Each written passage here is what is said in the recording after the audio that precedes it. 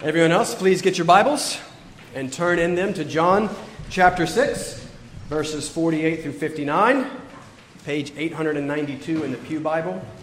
Man, thank you, music team. Oh, it was such a blessing to sing together.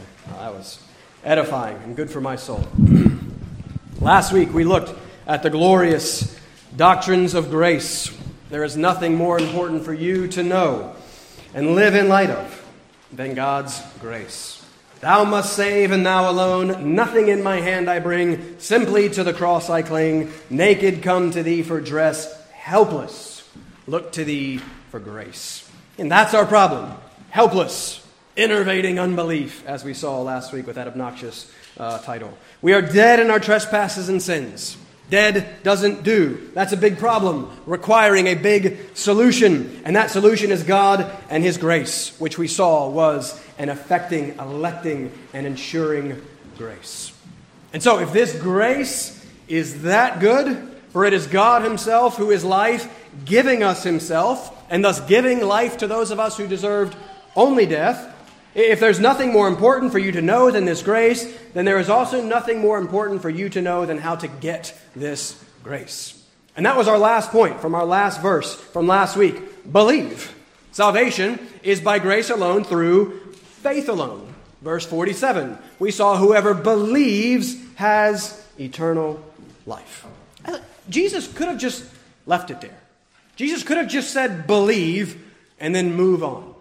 But He doesn't do that. And I think He doesn't because He knows how easy it is for us to get faith wrong. So like a good teacher, the good teacher, He takes steps to clarify what He means. But as we'll see, related to what we talked about last week, what is clarifying for those who are His will end up being only confusing for those who are not. And so it's really quite masterful what Jesus does here. And that mastery is demonstrated through metaphor. What are metaphors? Why do we use metaphors? And consider some of the famous ones. To be or not to be, that is the question. Whether 'tis nobler in the mind to suffer the slings and arrows of outrageous fortune, or to take arms against a sea of troubles, and by opposing in them to die to sleep. What's it from? Hamlet, come on. Somebody besides Nicole, come on. All the world's a stage, and all the men and women merely players. That's a less known Shakespeare play. As You Like It. It's As You Like It. Go read that one. It's very good. But soft what light through yonder window breaks. It is the east, and Juliet is the sun.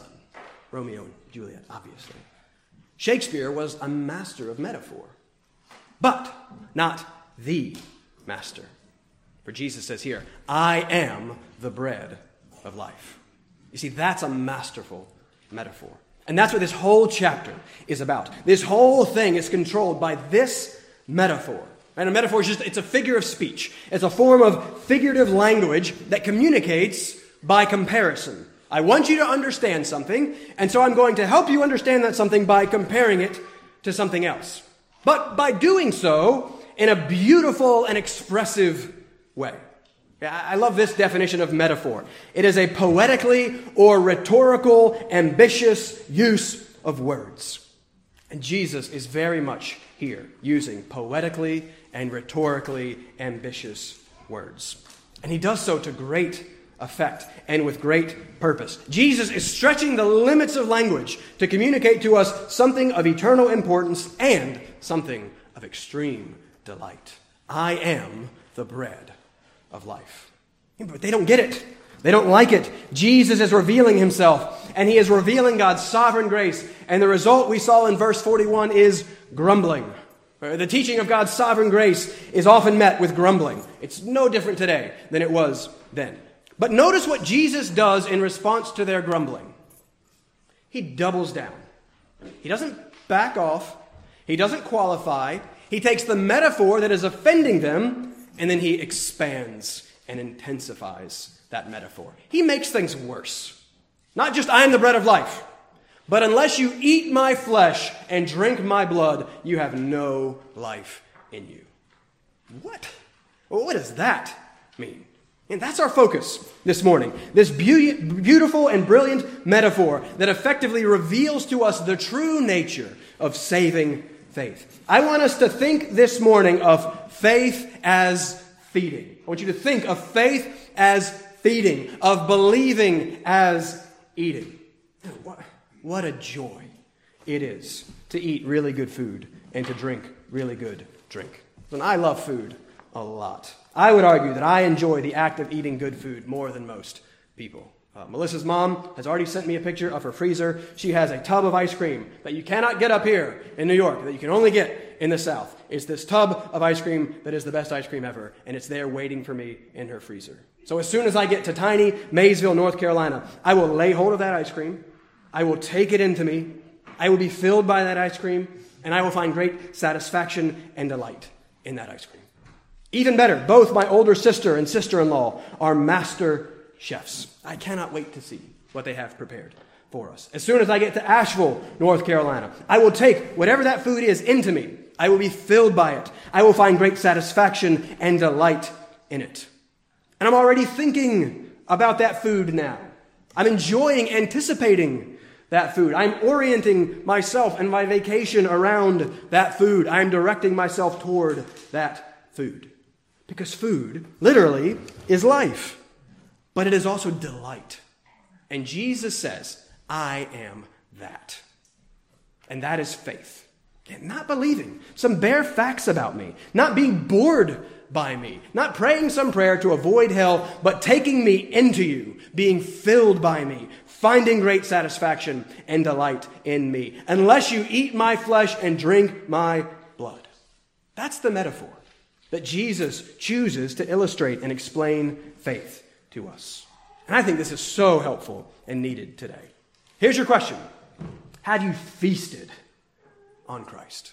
Is Christ, in some sense, I don't think this is inappropriate, is he in some sense as real and as pleasurable to you as that tub of ice cream would be for me, or whatever that great food thing is for you? Or like the crowd, does the graphic and intimate nature of this metaphor make little sense to you? And let's look at this text and ask God to show us Christ and show us what faith in him, into him, really looks like. And then ask him to give us this life-giving, soul-satisfying, pleasure-producing faith.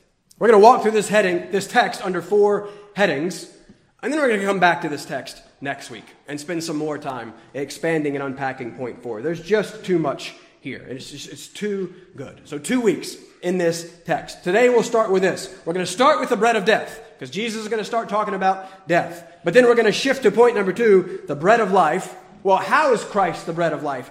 Point number 3, we're going to see the death of the bread of life. And then 4th and finally, we will see faith, feeding on the bread of life. Think of faith as feeding as we read. So let's read that now. Let's read the text. This is the most important part.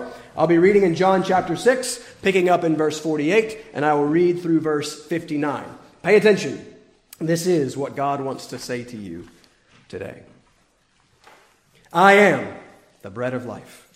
Your fathers ate the manna in the wilderness, and they died. This is the bread that comes down from heaven, so that one may eat of it and not die. I am the living bread that came down from heaven. If anyone eats of this bread, he will live forever. And the bread that I will give for the life of the world is my flesh. The Jews then disputed among themselves, saying, how can this man give us his flesh to eat? So Jesus said to them, truly, truly, I say to you, unless you eat the flesh of the Son of Man and drink his blood, you have no life in you. Whoever feeds on my flesh and drinks my blood has eternal life, and I will raise him up on the last day. For my flesh is true food, and my blood is true drink.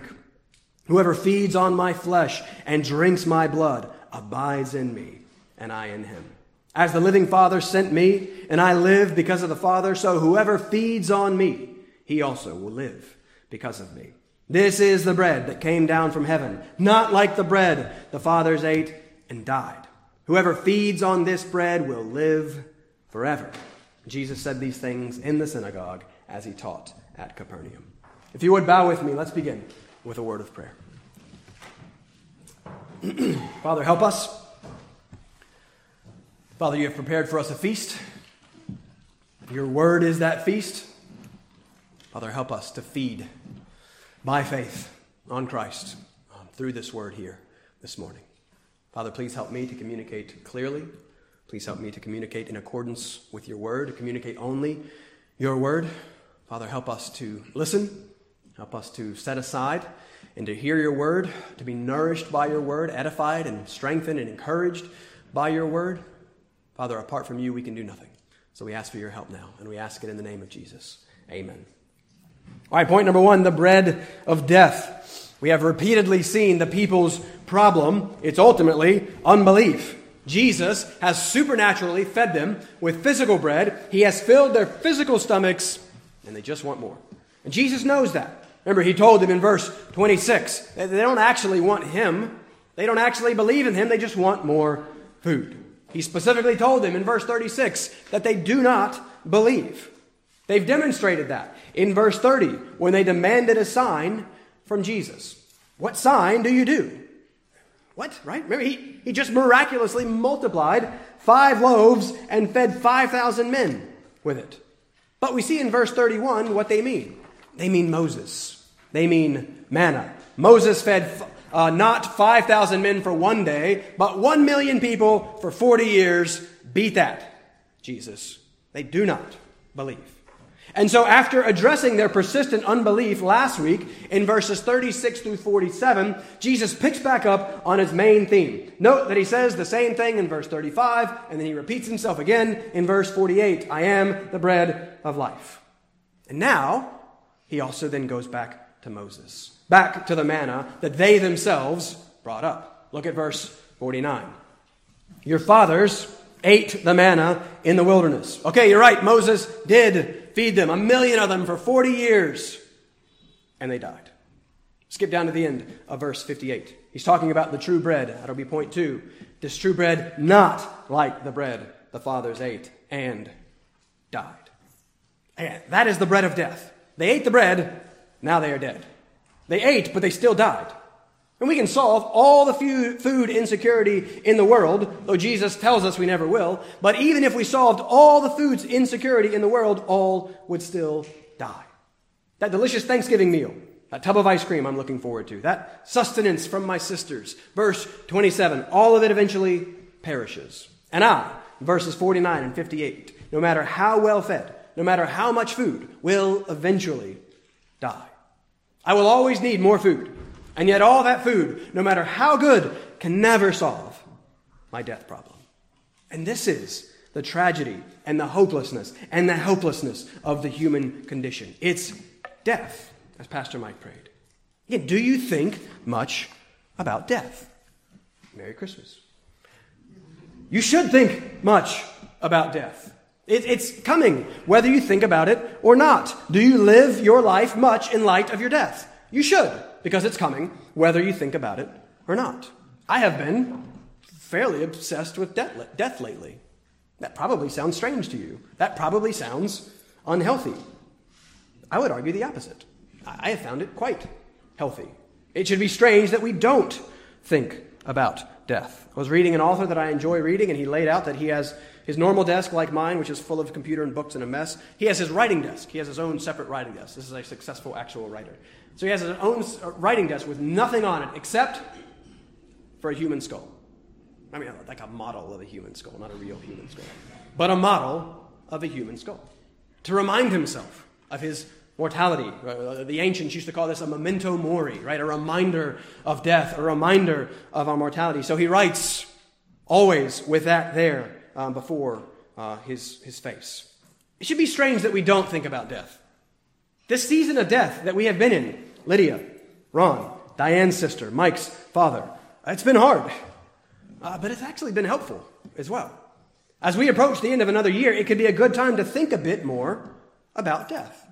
I just finished a book on death and the Civil War called This Republic of Suffering, and in it is recorded part of a sermon of a Reverend John Sweet at the funeral of a young 24-year-old Massachusetts man who died fighting for the North. And Sweet, in this funeral message, asks this question. He says, "What is death?" And he gives a long kind of answer. He talks about it. But he sums it up and he says, "Death is the middle point between two lives. Death is the middle point between two lives. I think that's actually helpful. I think that begins to draw out something that Jesus is saying here, something that the crowd is missing, and something that we forget very quickly. They are focused only on the physical. They are looking for and living only for the physical, for the now. They are missing that there are two lives. They are forgetting that there is both physical and spiritual, this life and the life to come. And death is the result of this physical-only focus. Death is the result of this forgetting of the spiritual. Man, why is that? Well, it's because of our design. It's because of who we are and how God made us, body and soul, physical and spiritual. We've heard Martin Lloyd-Jones a few times lately where he says, you have a soul. This is the most important thing about you. This is your most prized possession. And that soul goes on into eternity. And that should be your first focus. Jesus' point in verses 49 and 58 is simple. The physical is not enough. The physical alone cannot sustain you. It cannot save you. It cannot satisfy your soul. Only spiritual food can satisfy your spiritual soul. Again, all of us so quickly forget this. Again, this is not a that crowd problem. This is not a Jewish problem. This is a human problem. This is an all of us problem. What are you seeking? What do you believe will truly satisfy you? What are you living for? Remember, this doesn't just apply to actual physical food. It applies to whatever it is that we think will bring us ultimate satisfaction and life. Jesus wants us to first see and believe that living for anything of this world and seeking ultimate satisfaction in anything of this world will result only in death. Why? Why is that? Because that means that we are seeking ultimate things, satisfaction in life, apart from the one who is the ultimate thing, who is satisfaction and life. And so you've got to know. I'm trying to encourage you, know yourself. Know how you tend to do this. You've got to know where you seek this and what you are tempted to live for and love above all else. Jesus is demanding that it be Him and Him alone. And He is demanding that both because He is God, and He has that right, but also because He is good. And thus this demand is also and always for our good. Jesus knows that He is the only place that you will find satisfaction and life. And so ask yourself, what are you eating? What are you feasting upon and feeding upon? Where are you seeking life and satisfaction? The things of the world can be good, and they are given for our good.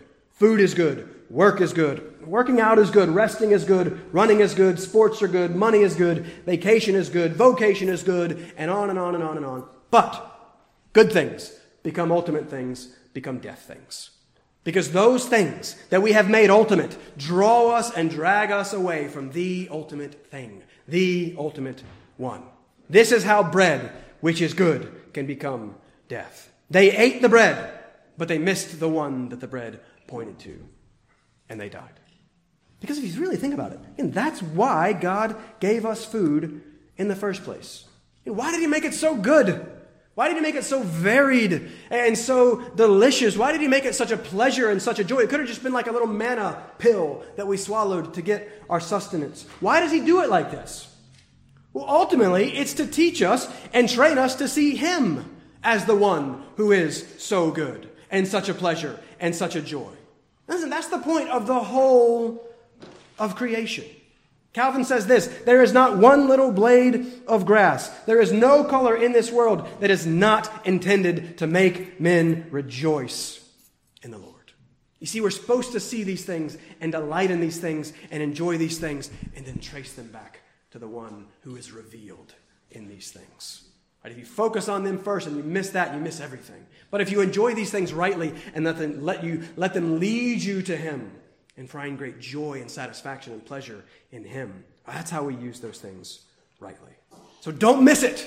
Don't miss Him. For to miss Him is to miss life. You seek life only, firstly, ultimately, in this life, you will get death. And so we need point number 2. We need the bread of life. We'll try to be quick here. We've talked about this a lot, and that's because Jesus talks about this a lot. And John talks about this a lot. Look over the text. In verses 33, 35, 48, 50, 51, 53, 54, 55, 56, 57, 58. Jesus says something in all those verses about being this bread that is life. Again, Mike has pointed out how repetitive Jesus is in this section, and that repetition is purposeful. We saw how verse 35 was the first of 7 I am sayings in John. I am the bread, I am the light, I am the door, I am the good shepherd, I am the resurrection and the life, I am the way, the truth, the life, and that's all one, and I am the vine. All of those 7 things are about life. And this seems somewhat silly to say, but this is important because all of life is about life. Right? Your whole life should be about gaining life. And if you have a soul that goes on into eternity, and you do, and you know that you do, that's why nothing in this life can fully satisfy that soul. But if you do have that soul, then your whole life should be about getting and gaining the eternal life of that soul. And that's why John writes this book that is all about life. Remember, John introduces us to this theme in the very beginning, which goes back to the very beginning, back to Genesis, which is about the beginning of everything, thus the beginning of life. And so John picks that up in the very first verse. In the beginning was the Word, and the Word was with God, and the Word was God. And so this book that's going to follow must be something to do also with the beginning of life, of new life, of spiritual life. Verse 3, all things were made through him. That is, life was made through him. All things found life through him. Because, verse 4, in him was life, and life was the light of men. And John is signaling to us from the very beginning what this is all about. And so that is one of, if not the theme of the book. John loves this word, life. He uses it far more than any other author. 36 times in this gospel, 54 times between his gospel and first epistle. We've had a lot of fun these last 3 months announcing all the new life that is to come. Right? Sam and Vivian added their name to the list a few weeks ago in Bible study. Right? 3 babies to come in the next couple of months. 3 lives. Even better, 3 girls. Right? They're all girls. So I'm excited. I love my girls. But Sam and Vivian have already named their little girl. And they have named her, I asked if I could say this. I was making sure, am I busting something here? They're naming their little girl Zoe, which is the perfect name for a new little life, as that's what Zoe means. That's the Greek word that John so loves and uses 36 times. Jesus is the artos of Zoes, Zoe. And so we're naming our little girl Vera, which is Latin for truth. They're going for Zoe, which is Greek for life. I've told you before that you should only listen to Scottish preachers and me, Scottish preachers and me. One of my favorite Scottish preachers is Alistair Begg, and his wonderful ministry is called Truth for Life, right? Vera for Zoe.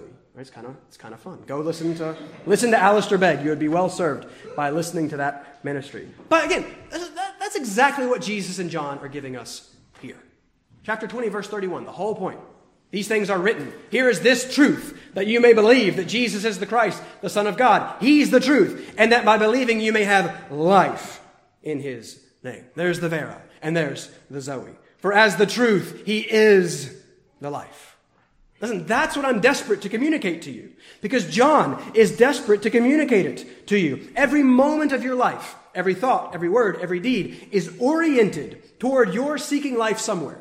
You are never not seeking life and satisfaction. In everything you think and feel and do, you are orienting yourself in some direction and seeking what you think will provide you life. And I desperately want to convince you and myself. I'm speaking to myself. I want to convince us that life, that true life, is found only in Christ.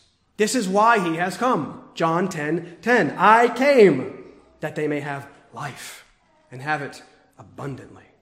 And again, just look at how this is all over our text. This is why I have to do 2 weeks on this. There's just so much here. This is what Jesus is trying to communicate to us through this brilliant and beautiful metaphor. Verse 48, he is the bread of life. Verse 50, he says, eat of it, of him, and don't die. Right? That is the anti-life, the opposite of life, death. Verse 51, I am the living bread. Eat this bread and live forever. 53, unless you eat, you have no life in you.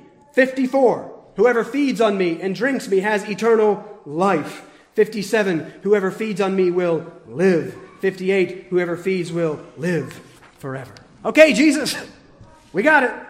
We hear you. But we don't actually. Because we keep looking for that life somewhere else. And so he graciously keeps reminding us that that life is found only in him.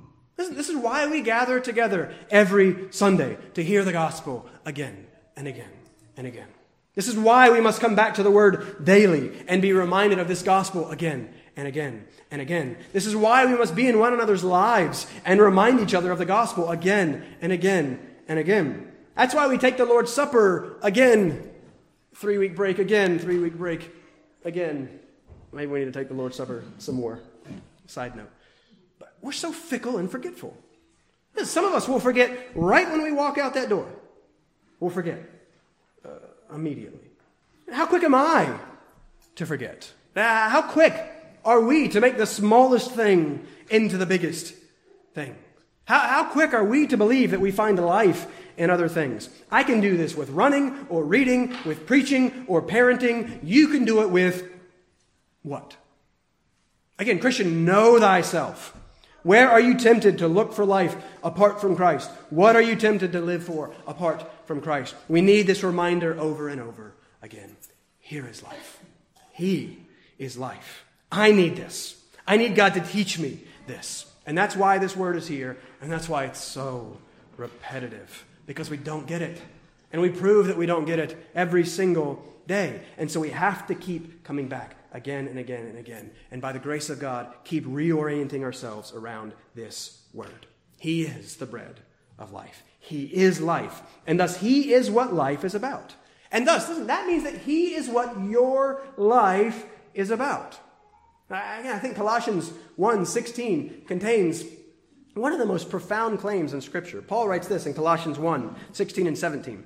For by him, Christ, for by him all things were created. Again, there's the life. All things in heaven and on earth, visible and invisible, whether thrones or dominions or rulers or authority, all things were created through him and for him.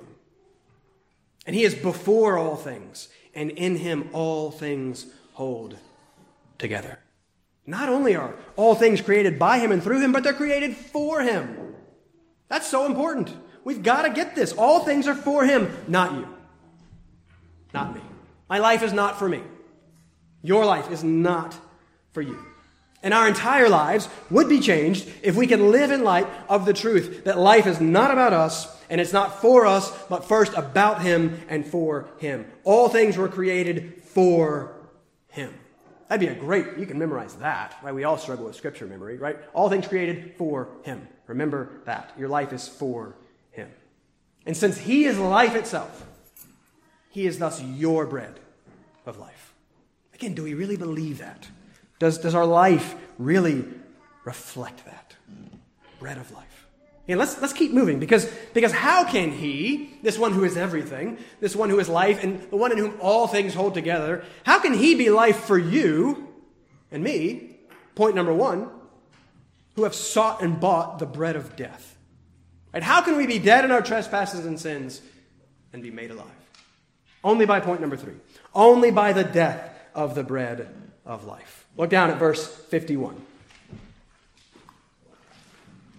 Jesus is again telling us that he is the bread of life, but now he's telling us more how he is the bread of life.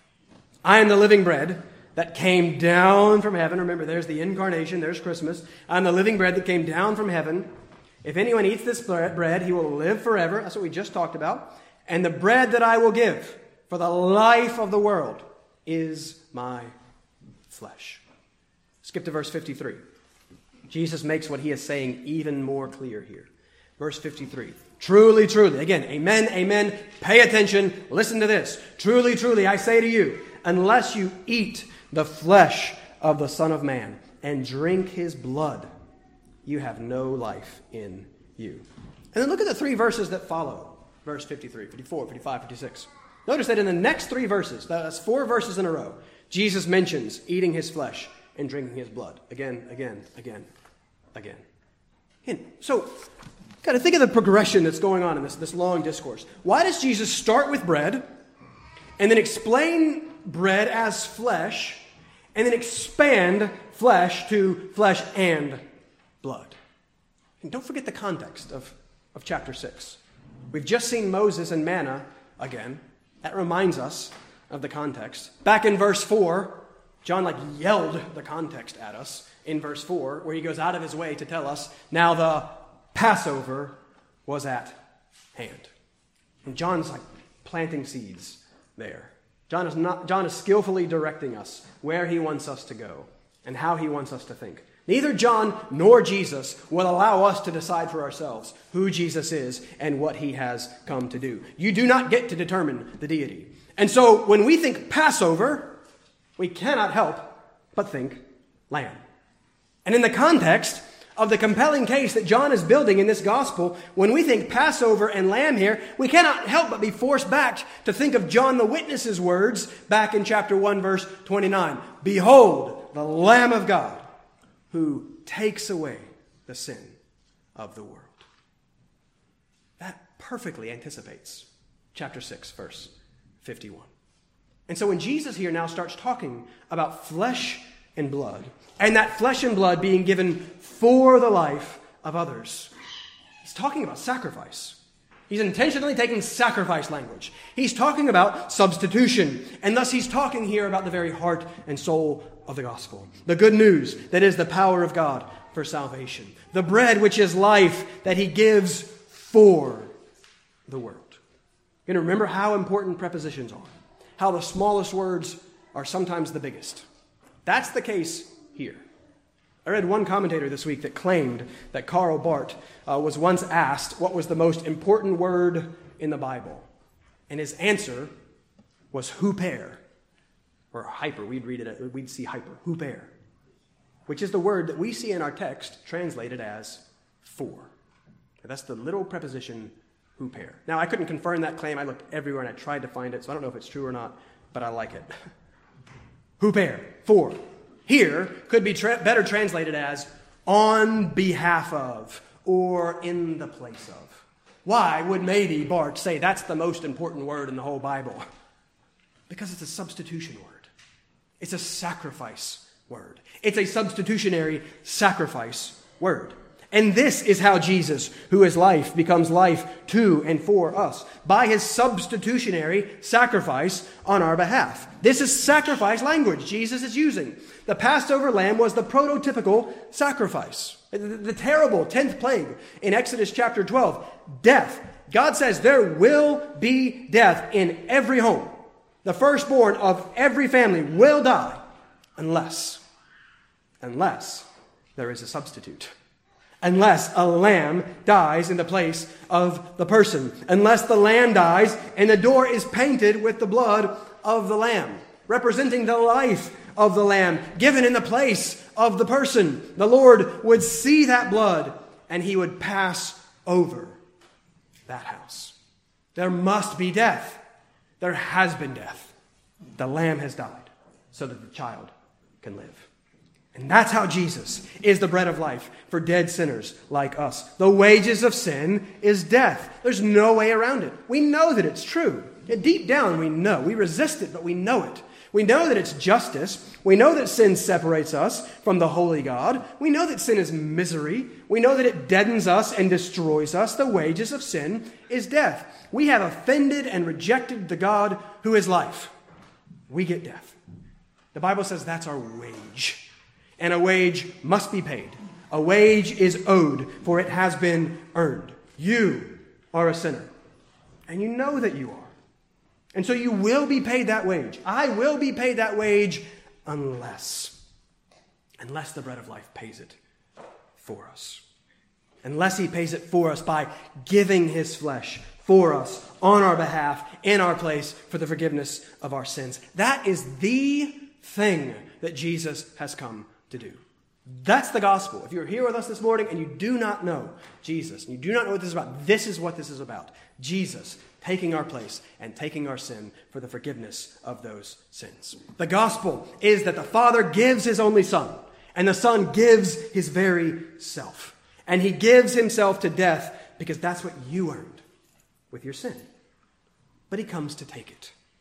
And he comes to pay it. This is why the bread of life died. And listen, there's no other explanation that makes any sense.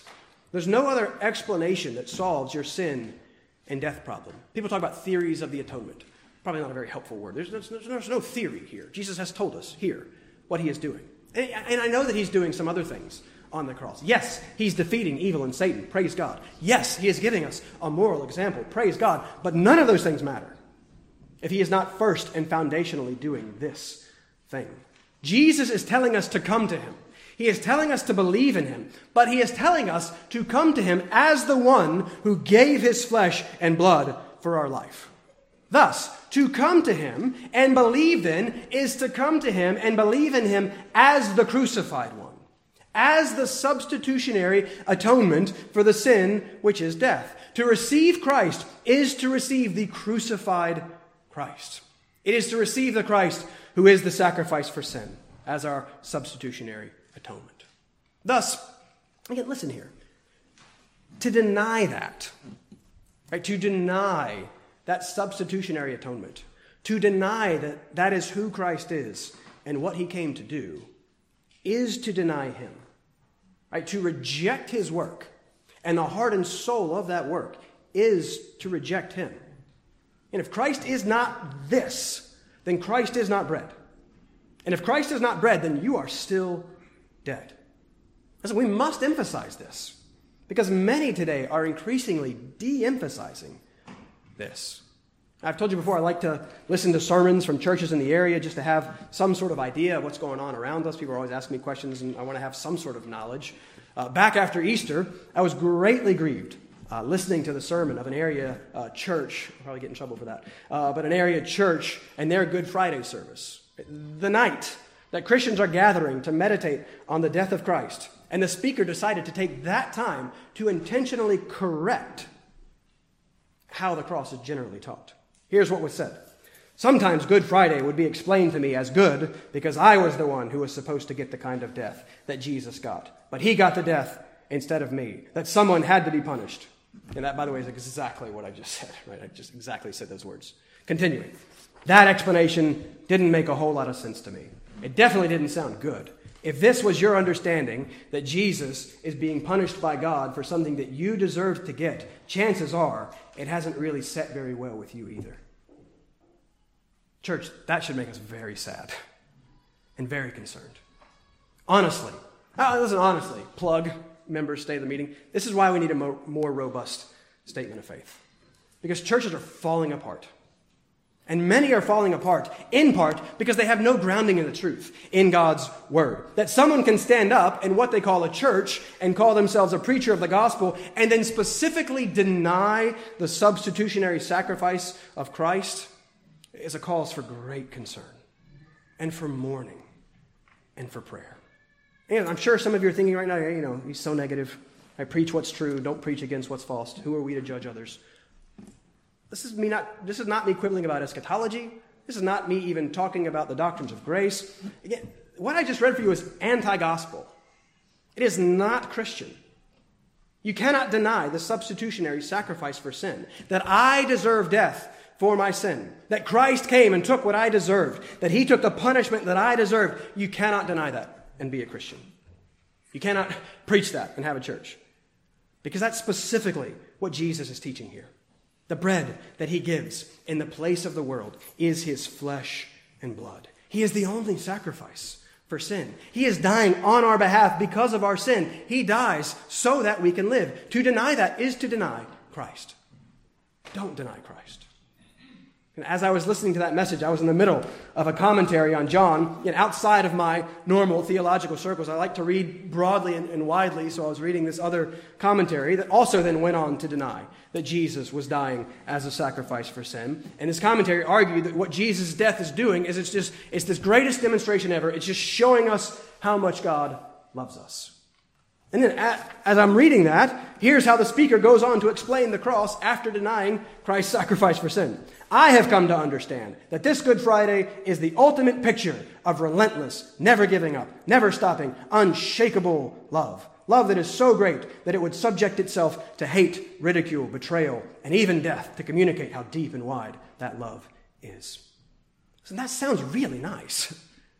But that should be like a screaming, flashing red light. Those are key and obvious words and catchphrases from what today is kind of called progressive Christianity. What J. Gresham Machen called 100 years ago an entirely different religion. It is as meaningless to say that God shows his love for us in dying on the cross as it is for me to say that I want to show my love for you and then to run out those doors and throw myself in one of those dumb cars that stupidly goes 60 from that light to this stop sign somehow. It goes that fast, and to throw myself in front of it. Look how much I love you, and throw myself in front of the car. I've achieved and accomplished nothing in leaping to my own death with no purpose, accomplishing nothing except proving my stupidity and insanity. But were those doors open? And I saw my 3-year-old Tessa wandering in the street, and I sprinted down these steps, out that door, and into the street to throw her out of the way and out of that stupid speeding car at the cost of my life. Then you would see love. Sacrificial love. Substitutionary love. Love that does something. Love that gave up life to spare and save the life of another. Listen, the idea that the cross just somehow shows us God's love if Jesus isn't doing something about our sin and death is utter foolishness. We should all go home right now if that's what the cross is. Listen, be wary of anyone that tells you that the cross tells you how much God loves you without them then telling you how the cross tells you how God loves you. He loves us in this way. He is telling us specifically in this passage how he loves us, how he is the bread of life, only by giving his life, his flesh and blood on behalf of us sinners. Only by taking our place, by taking our sin, and by taking our death. So this is the gospel that Jesus himself is giving to us right now. He says, this is who I am, and this is what I have come to do. Anything else leaves you in your sin and leaves you in your death. The bread of life had to die so that you could live. And if you are to come to him, you have to come to him as he is, the crucified Christ, the Christ as the sacrifice for sin. And how do you do that? Point number 4, feeding on the bread of life. Here it is. If you will pardon the pun, here's where I have bitten off more than I can chew. This is actually one of the more debated texts in the Gospel of John. I want to briefly lay some of that out next week. Different traditions interpret Jesus' words here differently, so we need to at least look at this. But again, I don't think the text is all that complicated. This is not a text about the Lord's Supper. That's the biggest debate. Some of the more high church will say, hey, look, this is the Lord's Supper. Here it is. Jesus is teaching us about the Lord's Supper. And I'm going to argue, no, that's not what he's teaching us about at all. We'll look at that a little bit more next week. But this text is about faith. And I think that's very clear, actually. Remember, look back. Jesus starts teaching on the bread. And he says in verse 29, this is the work of God, that you believe. Remember, believe and faith are the same word in the Greek. Pisteuo, pistis. We use the verb believe and the noun faith, but it's all the same. Believe, have faith. Verse 35, the main verse, Jesus reveals himself as the bread of life and says, whoever comes to me shall not hunger, and whoever believes in me shall never thirst. Those are the same thing. There's the bread, and then there's the belief. And belief is how we come to Christ. But note how he links the metaphor of bread to the response of belief, of faith. Verse 37, he says, whoever comes to me. Verse 40, he said, everyone who looks on the Son. Verse 44, again, no one can come to me. Verse 47, whoever believes has eternal life. And that's where we ended last week. And then Jesus goes back to the bread in verse 48. And then look at 51 again. In 51, he specifically says that anyone who eats this bread will live forever. 54, whoever feeds on my flesh and drinks my blood has eternal life.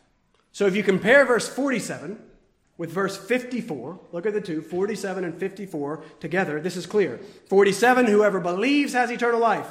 54, whoever feeds and drinks has eternal life.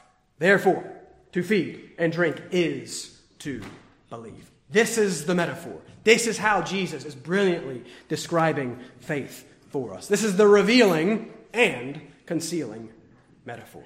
And so this is what I want you to take with you and chew on for this whole week. Faith as feeding. And then we're going to come back and unpack that more next week. And we're going to come back and unpack verse 56. We're doing a whole other sermon because I couldn't get past verse 56. This verse, this truth is too good. This is faith. This is what it is and does. Whoever feeds on my flesh and drinks my blood abides in me, and I in him.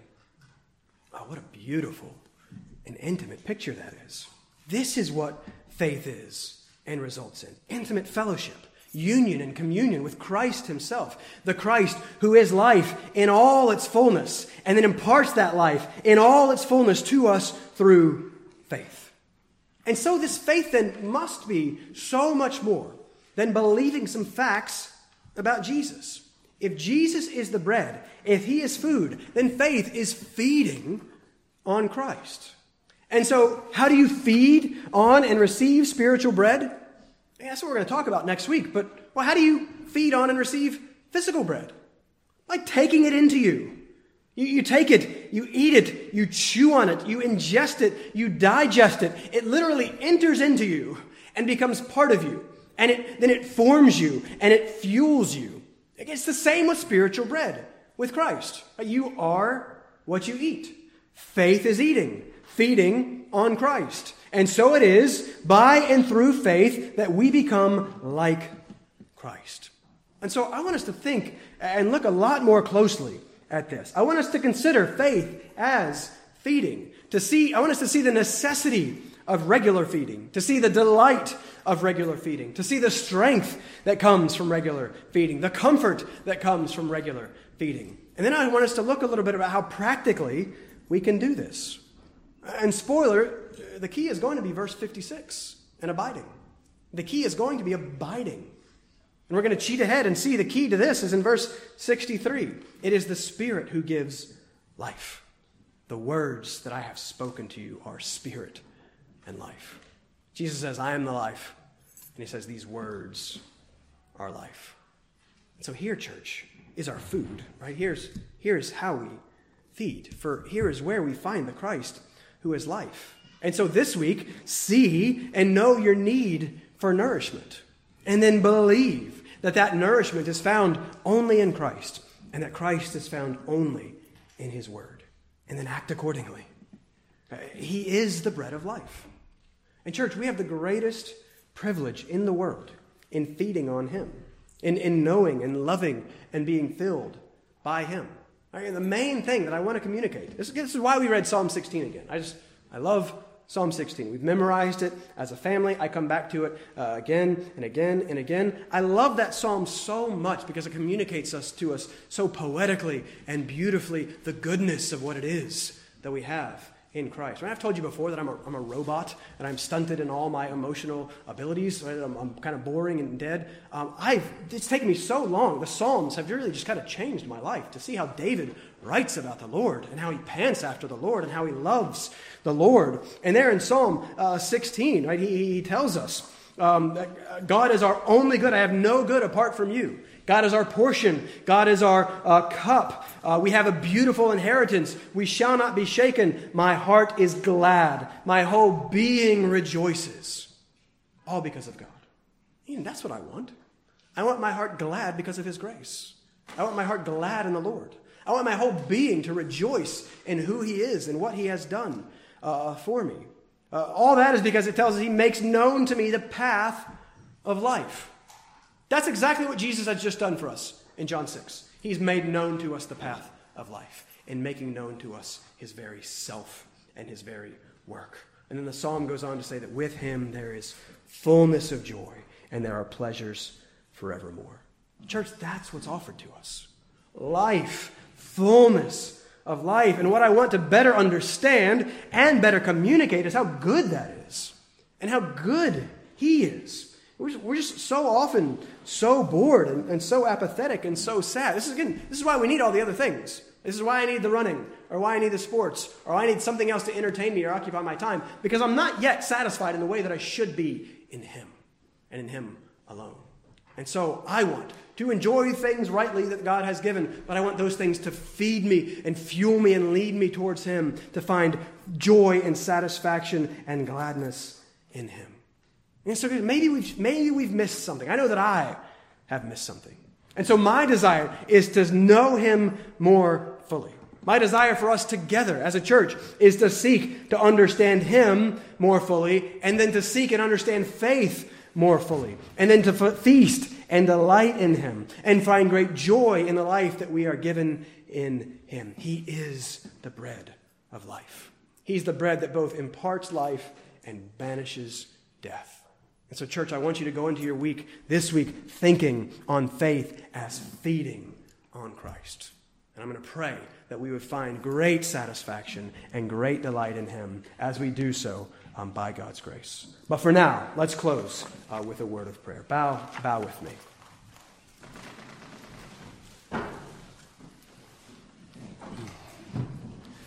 Father, thank you for your word. I am not capable of unpacking it satisfactorily. I'm not capable of drawing out the depths of the beauty and the glory and the goodness that is contained in these words. Father, we ask that you would work by your Spirit through your words. We ask that you would do the thing that I cannot do and the thing that none of us can do. We ask that you would show us Christ. We ask that you would fix the eyes of our hearts. Fix us by faith upon him. Show us how good he is. Father, make us aware of the idols in our hearts that we allow to compete with him, the things that we look to because we don't yet find the satisfaction in him that we desire. Father, point those things out. Help us to kill those things and set those things aside. Father, fill us with the fullness of life that is offered in Christ. Father, we pray that growing affection for him would drive out the lesser, weaker, sinful affections we have for other things. Father, I pray that you would help us to love Jesus. Father, help us to actually believe that he is the bread of life. Teach us what it means to believe in him. And I pray that you would use this beautiful metaphor Christ has used to teach us what that looks like by feeding on him, by drinking of him, that we would take him into us in all that we do, and that he would shape us and form us and fuel us. Father, I pray that he would gladden us and give us great joy. Father, if we are dead and you have given us life through the only way that could happen, through the death of your very Son, oh, Father, what do we have to complain about? Father, give us great joy in this truth. Father, may we be a church that preaches that truth boldly, winsomely, Lord, pointing to the goodness of Christ and what he has done to rescue us from ourselves and from our sin. Father, we ask for your help. What a privilege that it is to be together and to be a church and to get to gather around your word. What a privilege that it is to get to preach your word. Father, we ask that you would honor your name. We ask that you would edify your people. And we ask this in the name of Jesus. Amen.